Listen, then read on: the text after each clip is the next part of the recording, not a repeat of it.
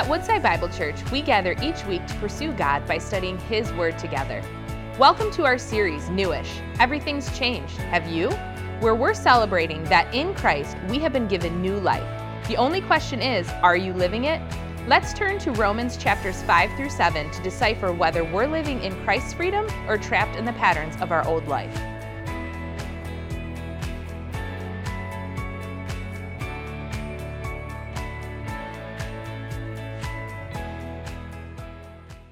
A few years ago, Amazon Prime released the television show, The Man in the High Castle. And it was a fascinating show. I'll just help if you haven't seen it. It's essentially the idea and premise of the show is what the world would look like if the Allies had lost the war in World War II. So it's a dystopian picture of America that's been divided between the control of both Germany and Japan in a kind of parallel universe. And the story of the show follows the protagonist. Her name is Juliana, and Juliana's living in San Francisco under the rule of Japan, and she encounters a series of videotapes produced by the Man in the High Castle. And these videotapes show clips of the World War, but in the clips that she sees, the Allies win the war, like we know in history. And it causes all sorts of confusion for Juliana on what is true, what is actually reality. It's a really interesting show to watch because it kind of messes with your mind. You're like watching a world that you know doesn't exist, and you know the truth, but she doesn't, and you're kind of trying to figure it all out together. And so one of the fascinating shows is to watch kind of the courage and actions of the main characters as they encounter the introduction to this alternate other reality and how that affects their life. The world that they had known had been under control of these powers, and yet suddenly this new information changes everything. And you see them struggle at times to want to go back to the old way of life before they encountered this reality. And yet at times they feel the courage to press on. And what they'll do sometimes in the show is go back to those old videos, those snippets of the Allies winning the war to remind themselves that there's another world, another reality that they could pursue. And so, in some ways, I think that show gives us a little bit of an illustration of why we're launching into the book of Romans. In the book of Romans, its author, the Apostle Paul, has come to believe that the life, death, and resurrection of Jesus has changed everything. That all the promises that God had made in His Word about redeeming and restoring a broken creation, of renewing humanity, of bringing the world to the place that God had designed it, that is all happening now through Jesus. And not only is that happening, that we have access to that new world, that new life, that new reality because of what Jesus has done for us and by putting our trust in Him. The backdrop of Romans is that the gospel changes everything. It changes us and it changes all of creation. It is the decisive moment in the history of the world. It's like the decisive moment of Germany losing the war and the Allies winning. It's changed everything. Yet, many of us, we exist in the midst of the old world. A world that's been marked by sin, death, evil, a powerful enemy. And yet, for us that have put our faith in Jesus, we feel the tension and struggle between the old world and the new world of Jesus. We know Jesus has won, but when we look around, it doesn't always feel like it. Sometimes it just seems like the old world is winning, and that's just the way things are. And we can fall back into our old patterns, our old habits, our old way of living. We can be tempted to turn away from Christ and fail to press into this new reality, this new world, this new life that He has for us. We're, as we've titled this series, oftentimes new-ish. We know there's a new world. We know there's a new creation in Jesus. And yet so often we struggle with falling back into the patterns of the old ones. And what can we do? What helps us ultimately in this struggle? Well, like the tapes that are given in the show that becomes this lifeline to the potential of the new world, the truth of the gospel and its implications found in God's word become for us a lifeline to encourage us to press in and pursue the new life that God has for us. And so for the next 3 months, we're going to take a deep dive into 3 chapters in the book of Romans where the Apostle Paul gives us those truths and those implications. And we're going to see and let the gospel wash over us in all its truth and glory. We're going to be reminded of what's true in Jesus, what God has done for us. And I hope in it encourage all of us to press on to continue to not just be new-ish, but experience the new creation that we are in Jesus. So with that said, we're going to jump in this morning right into Romans chapter 5. Just to set a little context, the letter of Romans was written to the church in, yep, you guessed it, Rome. Good guess. You guys are smart. But it was written by the Apostle Paul essentially to a church that he had never visited. But Paul's hope was ultimately to take the good news of Jesus across the known world, and he wanted to ultimately get to Spain, the western part of the Roman Empire, to share with them the truth of Jesus. But he knew that in order to get there, he would need partnership from the church in Rome. So he writes this letter essentially to help encourage the church, to strengthen them and unify them so that when he comes to visit them, they'll be able to partner with him in helping the gospel get to the ends of the known world. And so Paul essentially lays out the truth of the gospel. He encourages the church's unity in the gospel, strengthens them with its implication, ultimately for their partnership. Now we're picking this letter up a little bit right in the middle, but we'll kind of jump in and I'll unpack a few things. So Romans chapter 5, starting verse 1, Paul writes, "Therefore, since we have been justified by faith." Now, you're already thinking like, okay, we're picking up right in the middle of the letter, like what has happened? The good news for you is Paul just gave you his whole summary of chapters 1 through 4. We've been justified by faith.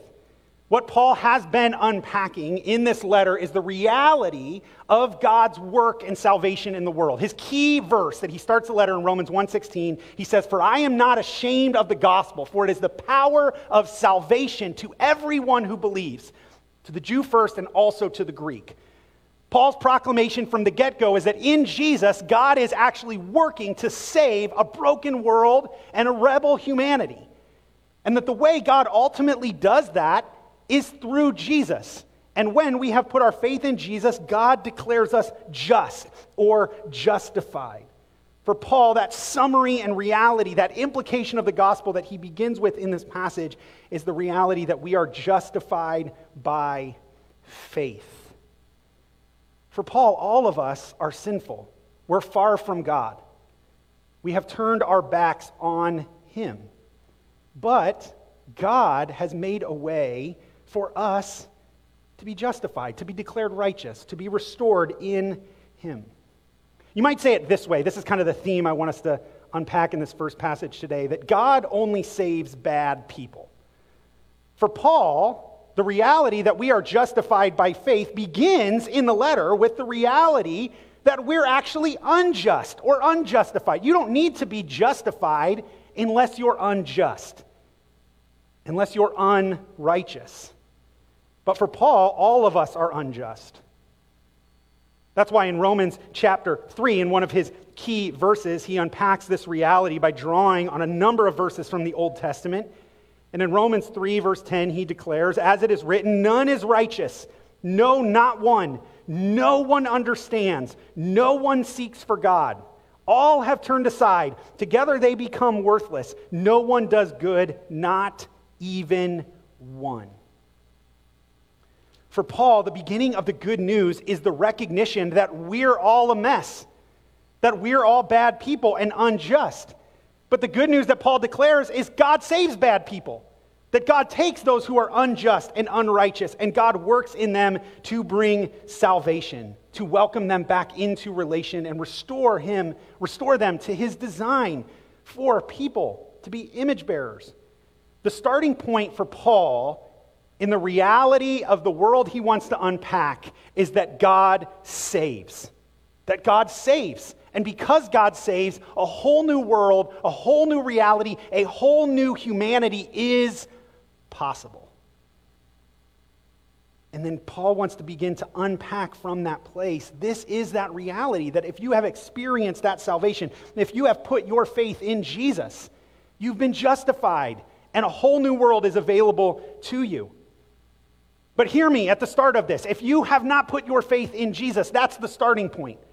That's the key for Paul. Everything else that we will say flows from that reality. If you're here seeking, if you're visiting, if you're watching online, the starting point for Paul is the reality that God saves in and through Jesus Christ, and that God's salvation is available when we put our faith in him. And then he begins to unpack what that means for us when we have put our faith in Jesus. He offers us this morning 3 implications from the reality that we are justified by faith that form our reality that we live in for those of us that have put our faith in Jesus. The first thing that Paul's going to remind us is, because we've been justified by faith, war has ended and access has been granted. Look with me at verse 1 again. Therefore, since we have been justified by faith, we have peace with God. So because God has come and justified us, we now have peace with him. You see, for Paul, where he begins his argument in the letter is the reality that because of our sinfulness, Paul says all of us are under the wrath of God. That's God's righteous indignation against sin. Because God is holy and perfect, he stands absolutely, totally opposed to sin and its effects. And because we are sinful, not one of us is righteous, God was in opposition to us. But now, in the gospel, because of what Jesus has done, we are no longer at war with God, but we are at peace. Paul's not talking about the subjective feeling of peace. Paul's talking about the objective reality that we have if we've put our faith in Jesus. That we now have peace with God. A ceasefire has happened. But not only that, not only do we have peace with God and we have his peace, we have access to his grace. Look what he says in the next phrase. Through him, in verse 2, we have also obtained access by faith into this grace in which we stand. For Paul, justification means not only that we have peace with God, but that we've actually been offered an entire new relationship. That what was once closed off from us, access into God's grace, has now been opened. We're denied no more. But we now can enter fully into the presence and reality of God and live in that reality continually. We stand in it for Paul. The beauty of justification is both God removes the negative consequences of our sin, but also invites us into the positive reality of relationship with him, which changes everything. For Paul, this results then in what he says halfway through verse 2. This results in our rejoicing. We rejoice in what he says is the hope of the glory of God. Now, this is a key phrase that we need to understand in the book of Romans. Paul's used this phrase strategically in his letter. The idea of the glory of God is the idea that you and I were originally created to be image bearers of God. We are unique. Humanity is unique in God's creation, and that we were designed to both behold and enjoy God's glory and then reflect God's glory into the rest of creation so that God would be glorified. This was our original purpose. But for Paul, because of our sin, we've fallen from our original purpose. In fact, in Romans 1:18, he says, we've exchanged the glory of God, God's creation and image-bearingness of us, for created things. We stopped worshiping God, beholding him, making him the center of our lives, and we looked to other things to try to satisfy. That was the reality of our sin, which is why Paul in Romans 3:23 in his well-known verse says, for all have sinned and fall short, which means we lack. That's the idea in that word. We lack the glory of God. We lack the way we were designed. Sin has marred us so much that we no longer behold God's glory and we no longer reflect God's glory in the way that he ultimately designed us to be. But now in Jesus, that has been restored. Ultimately in him, and will be restored fully to those of us that are in him when he returns. That's our hope. It's a restoration of our former glory. Right? We use that phrase a lot in our world, right? Being restored to its former glory.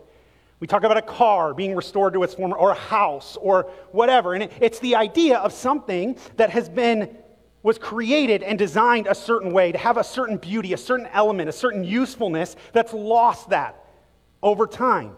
And then ultimately to restore it to glory is to bring it back to that purpose, to bring it back to what it's meant to be.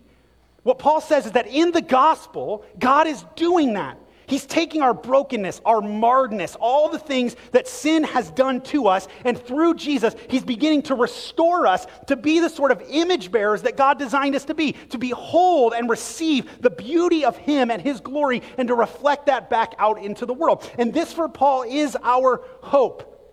It's what God is in the business of doing and will bring to completion one day. Notice in this opening section how Paul brings in this glorious moment the reality of the fullness of our salvation. That God has brought peace to our sinful past. That God has brought grace to our present reality in which we stand. And that God has brought hope of the future, of the fullness of glory and how we were ultimately created to be. The totality of salvation is astounding, and for Paul, it leads to the place of rejoicing. To boasting is another way you say that word. To exuberance in the reality of who God is and what he has done. The hope of glory fuels our rejoicing and worship when we recognize the fullness of salvation that's available in Christ Jesus. But Paul then goes on to say that we have another reason to rejoice. In fact, he says more than that in verse 3, we rejoice in our sufferings. Now, that's an interesting verse. You're like, I get rejoicing in the glory of God and the hope of glory and restoration and goodness, but rejoicing in suffering, like those aren't two words that normally go together. How on earth can justification by faith lead us to rejoice in suffering? Well, for Paul, he's going to want us to see that ultimately, because of Jesus, suffering has misfired and hope is now alive. He gives us this beautiful chain of how suffering results in hope in verse 3. He says, knowing that suffering produces endurance. For Paul, when we face suffering of any kind in the reality and brokenness of our lives and the world, when we've been justified by faith, that suffering produces something in us.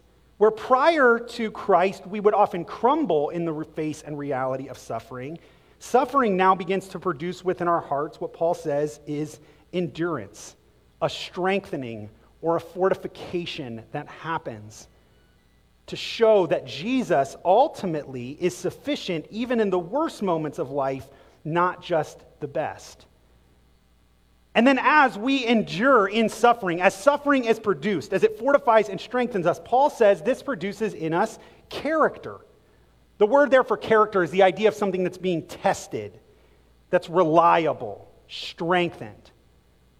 Tim Keller says of this, it's the quality that comes with experience. That's what character here is.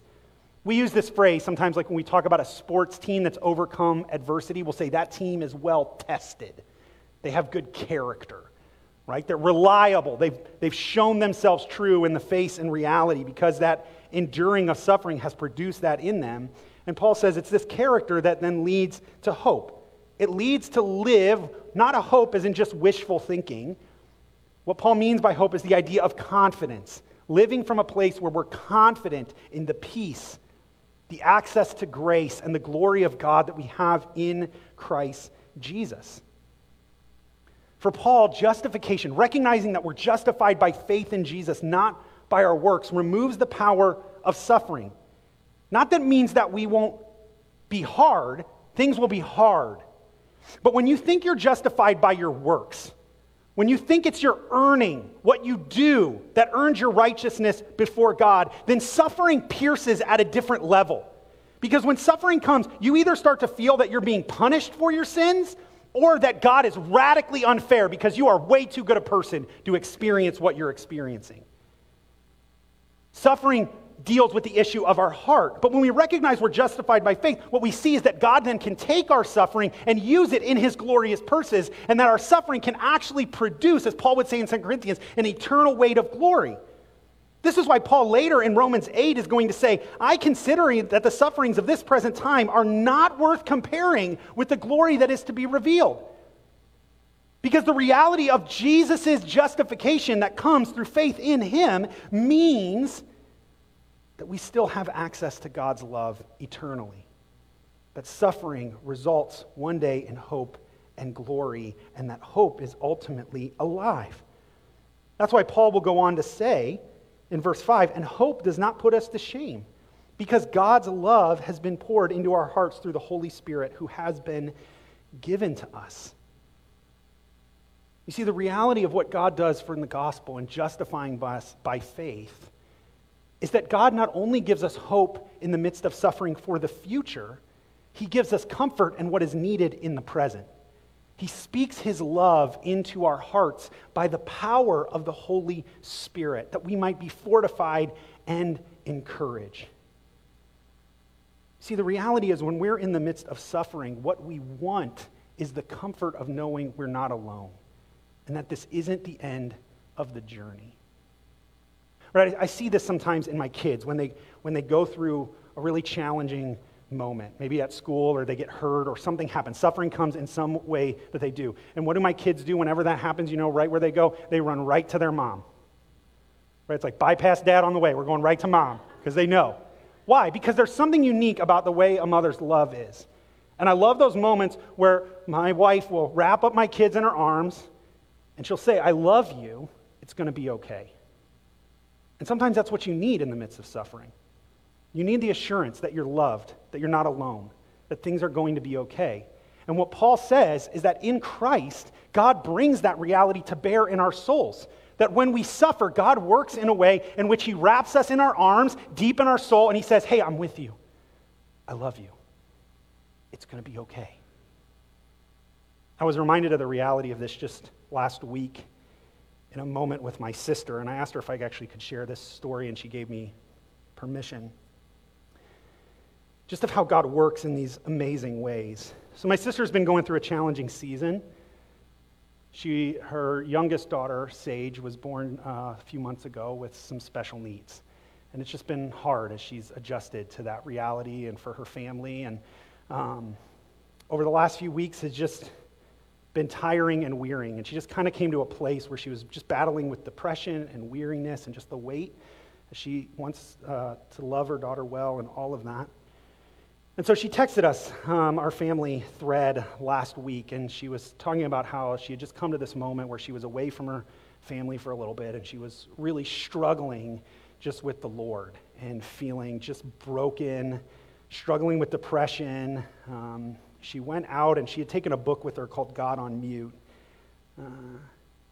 And she actually shared this. I'm just going to read the text that she sent because I think it's encouraging. She said, it was an extreme, the battle in my head. I came outside and brought my God on Mute book, but I couldn't read it. I felt my heart harden. There's this prayer in the book, and I prayed it out of desperation. This is the prayer that she sent. I said, Abba, Father, I know all this stuff about your love in my head, but my heart gets hard to it, and I'm tired. Please do whatever you got to do, and I mean whatever, to unclench my fists. Pry open my eyes so that I can see your tears, and soften my heart so that it moves me. I don't understand why you don't just answer my prayer, but I choose to trust that you have heard me, that you care for me, and that you're somewhere out there in my case. Abba, Father, thank you for all your ways you have blessed me. I honestly don't know what I'd do or where I'd be without you. I'm going to try to trust you today. Amen. She went on to share with us that in that moment as she just offered the simple prayer of saying, I'm just going to try to trust. That as she struggled, she felt the oppression of the demonic forces. She felt the struggle and the darkness began to overwhelm her. But in the moment, she began to start to pray from the Spirit of God, to seek his forgiveness, to humble, to stand in the victory of Christ. And as she shares in her text, she began to experience in that moment the powerful presence of God. And just out of his love and his heart, she writes, this is her words, the demons fled. Death and depression were lifted and fled. Praise our God. Praise him who fights when we humble ourselves. And what you don't know in this story, and that we didn't know until we found out later, that is almost the exact same time that this was happening, my sister-in-law, so my sister lives in the Netherlands. My sister-in-law lives in Austin, Texas. And she was in the middle of her house doing dishes, and all of a sudden, out of nowhere, having no idea that my sister was in this, just felt an overwhelming burden from the Spirit of God to begin praying for my sister. And she told us that she just put down the dishes, went up to her room, and just began to intercede and pray. And this is right when God's love begins to break into the heart of my sister and remind her. And I stood back when they shared this story, and this verse literally just came to mind, Romans 5:5. Because God's love's been poured into our hearts through the Holy Spirit. Like, that's the power of the love of God and the Spirit of God, that he could lay it on the heart of someone thousands of miles away to begin interceding for someone in the midst of suffering. And in a moment, the love of God can break into a heart in the midst of struggle and free us from the demonic, free us from the fear, free us from depression. That's what salvation does. It doesn't just fix everything. It doesn't just make everything okay in a moment, but it brings the assurance that God's with you, that he loves you. And that's what's needed. And that's why Paul says we rejoice in suffering, because suffering produces that sort of assurance of love. When you've walked the road of suffering and you've experienced God in the midst of your worst and darkest moments, you walk with a confidence that says nothing in this world can separate me from the love of Jesus. Suffering's misfired in the gospel, and hope remains alive. And this gives us reason to rejoice. When we experience salvation in Christ, it changes not only our eternal reality, it changes our present reality right now. Because the love of God changes everything. I mean, that's why Paul goes on in verse 6 to unpack the reality of God's love. He reminds us that because of Jesus' death, we've been reconciled and that God will ultimately bring us home. He wants us to see the reality to which God loves us. That's why this is what he says in verse 6.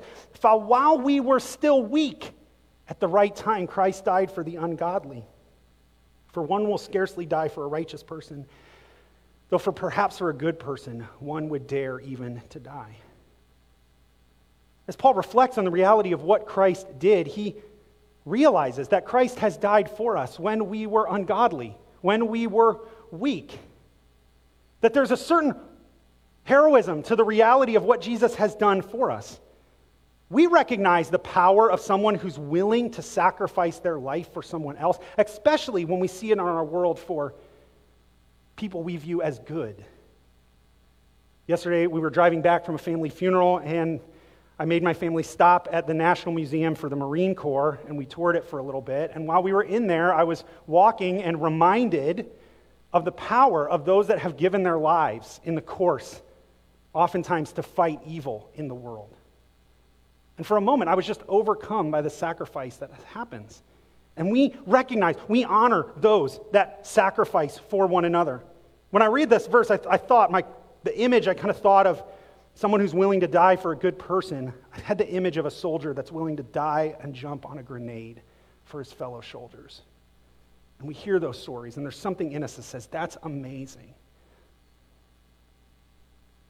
But imagine if you woke up tomorrow and you read a story in the newspaper about a soldier that went into a crowd of the Taliban and jumped on a grenade for them. Probably in your head you'd be like, I don't know about that one. See, we recognize heroism when it dies for good people, but what about when it's for the enemy? Yet this is what Paul says in verse 8, and this is a verse you should memorize and study and highlight. And he says, but God shows his love for us in that while we were still sinners, Christ died for us. See, we don't think sacrificing willingly for the enemy is very heroic until we recognize that we're the enemy. That when it comes to God, we're the Taliban. We're the ones who have brought injustice and unrighteousness and brokenness and evil into the world, and that we all continually have. Not one of us is righteous. Not one of us does good. Not one of us brings God's eternal purposes and plans into the world. And yet the truth of the gospel is that in our enmity, in our brokenness, in our evil, in our rebellion, God loved us so much. That's when Christ died. God didn't ask you to clean up your act. God didn't wait until you had it all together. He saw you in your worst, and he loved you so much, he went after you and grabbed you and changed your heart and brought you from death to life. When you recognize we're the enemy, it causes you to stand back and marvel at the love of God and say, what kind of God would love someone as broken and evil and wrong as I am? Jesus. That's the kind of God that would do that. He loved you at your worst. What kind of love is that? It's a love that changes everything. And that's why Paul wants us to recognize that the salvation that is offered in Jesus is amazing. If he does that for us now, what will he do for us in eternity? That's why verse 9 he says, therefore, if we've been justified by his blood now, much more shall we be saved by him from the wrath of God. If he would declare us just now, how much more can we trust that when God brings his righteous judgment on a sinful world, we will be declared just and right? We will get to enter his new creation and his eternity. For if while we were enemies, we were reconciled to God by the death of his Son, much more now that we are reconciled, shall we be saved by his life. And if Jesus would die for us in our worst, most sinful things. Listen, God doesn't look at you at your best. He looks at you at your worst. That's what he died for. When you lie to your spouse, when you're harsh with your kids, when you hurt another human being, that's when God loved you. That's when he died for you. So how much more will his life produce in you the life and the hope of glory to come? That who he is, you will have, and that he will secure that eternal life for you. That's why Paul concludes, more than that, because of this is all true, even more than that, we also rejoice in God. We boast, we brag, we celebrate, we worship. Because through Jesus, we've now received reconciliation. Jesus came to save sinners. That's what he does. And God only saves bad people. And when we recognize we're the bad people, and that's what and where we see our justification. Because it's not in us. It's not in our works. It's what in Christ is done. That's why Jesus tells a story of two men in Luke 18 that go to the temple. One's a Pharisee, one's a tax collector. One's the epitome of righteous in the Jewish culture. One's the worst.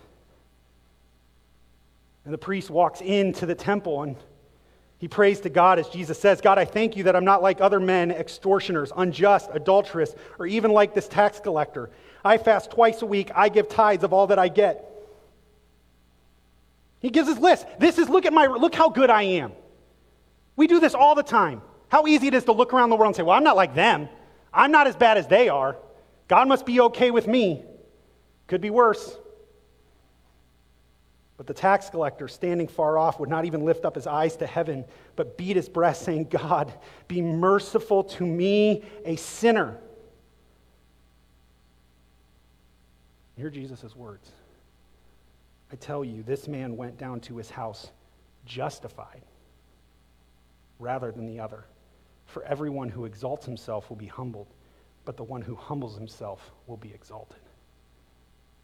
You see, the way in the path of salvation is to humbly become before God and say, God, I have nothing to offer. Nothing. I have no righteousness, no goodness, nothing in me that in any ways would deserve your love, your favor, your glory, your justice. And to cast yourself wholly on the work and the reality of Jesus.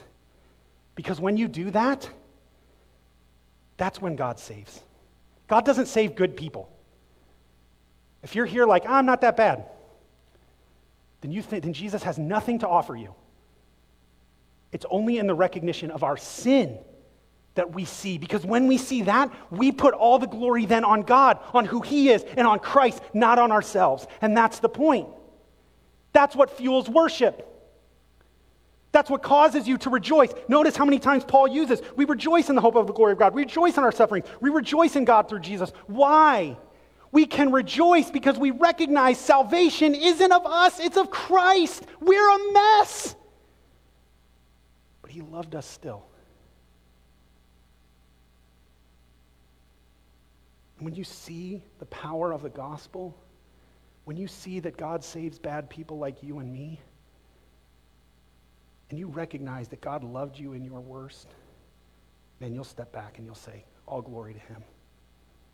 Everything I have is his. Everything I am is him.